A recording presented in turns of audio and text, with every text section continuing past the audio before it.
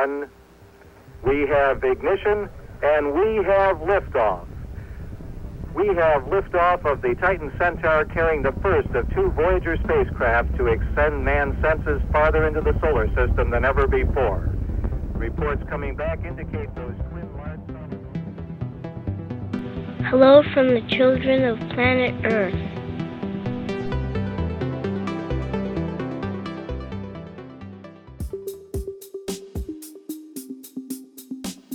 What if I told you that your life, right now, is worth noticing? This is the Attention Collection. I'm Anthony Garcia.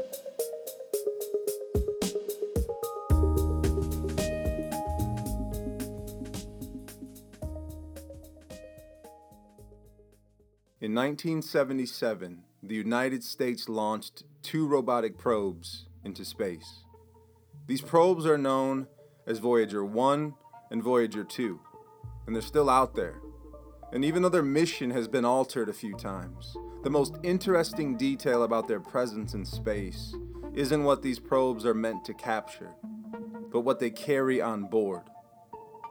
These twin spacecrafts are hurling through space right now, with 12-inch gold records affixed to their fronts. Playable gold records, as in lay the needle on the record and cut a rug type records. Which of course begs the question, why in the world would we send records into space?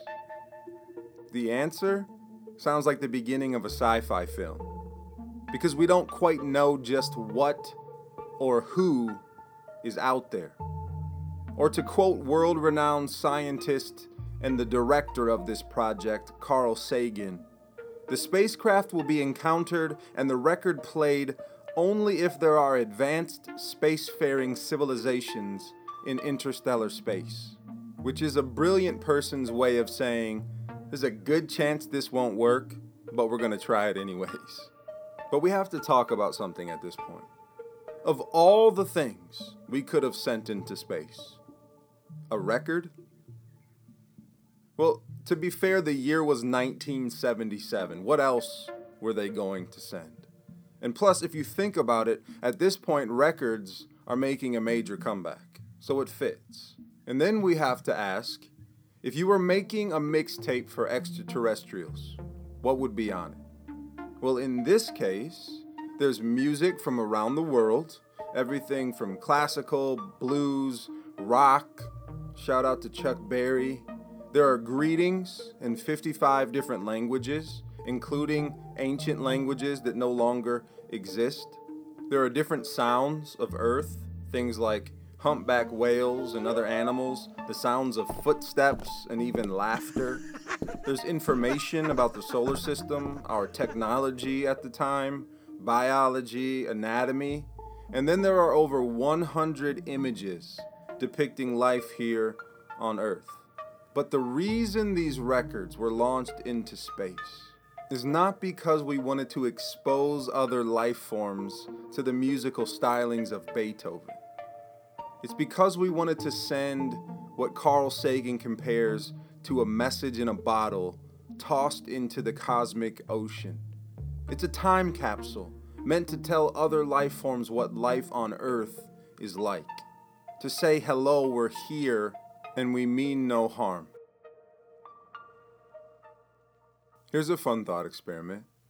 If you were given the opportunity to launch your own personal golden record into space, what messages would you want on it?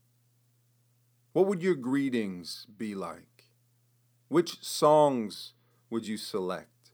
Which sounds would you choose to communicate your essence? Which images? How many would there be? What would they look like? What would your hope be for a record like that?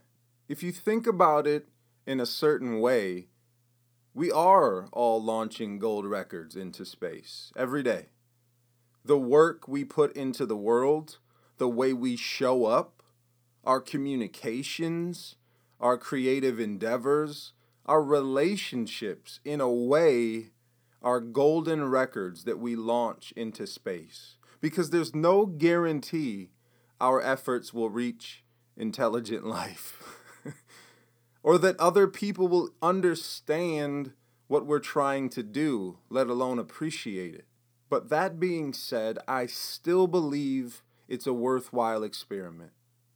Because even though showing up in the world sometimes feels like sending a probe into darkness, no kindness or love or generosity is ever truly wasted. We don't know who will at any point engage with what we bring to the world. But it still matters. Even if only to us, even if it only moves us, even if it only stirs us, it's worth it.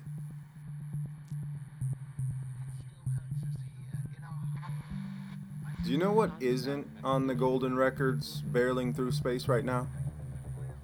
Any mention of war, conflict, famine, disease, racism, sexism, xenophobia, unnecessary suffering, religion, division of any kind. It's absolutely absent. And that is by design. The committee responsible for this project wanted to send a message of hope, a story of unity, an example of this planet at our very best. There's a message on this record from then President Jimmy Carter that concludes, "We are attempting to survive our time so we may live into yours." What a sobering message when you consider the backstory of our species.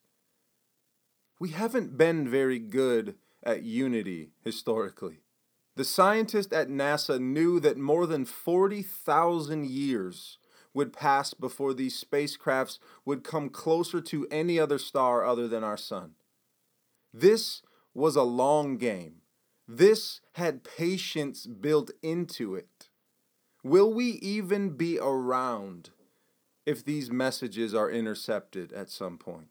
Thinking along these same lines, all those years ago, Carl Sagan imagined intelligent life finally discovering these messages. He said, "Have we destroyed ourselves since we launched Voyager, they might wonder? Or have we gone on to greater things?" In this way, the golden record aboard Voyagers 1 and 2 is more than just a message in a bottle meant for spacefaring aliens. It's a reminder to ourselves of what really matters. It's a time capsule stuffed with hope. It's filled with snapshots of humanity at its best, its most generous. But this record forces us to take an honest look at where we are today. We have extended a peaceful, generous greeting to the unknown, sure.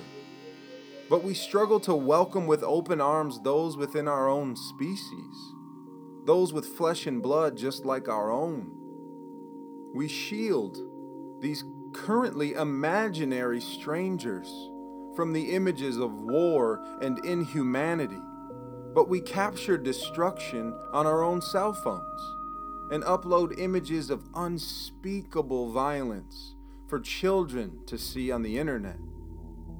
Yes, we have broadcasted hope into breathless space, but we have human beings crying out, "I can't breathe," right here on planet Earth.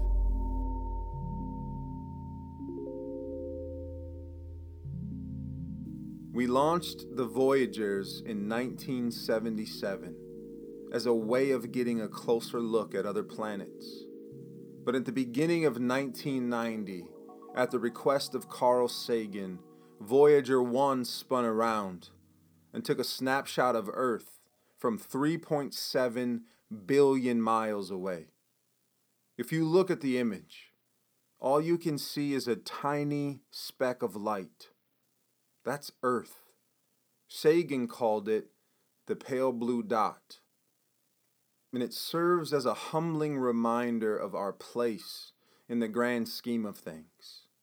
If you've ever heard Carl's words on the pale blue dot, they probably still resonate with you to this day.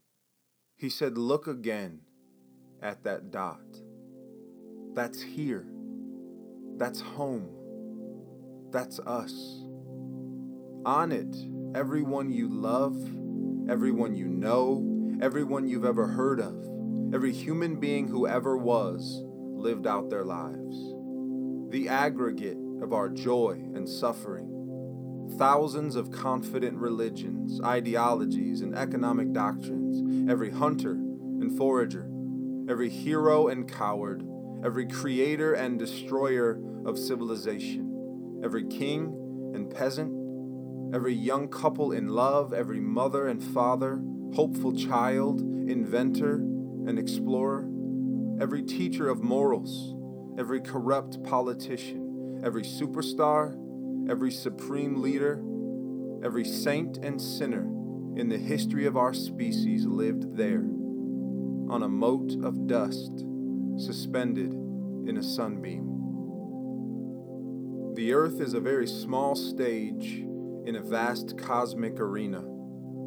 Think of the rivers of blood spilled by all those generals and emperors, so that in glory and triumph they could become the momentary masters of a fraction of a dot.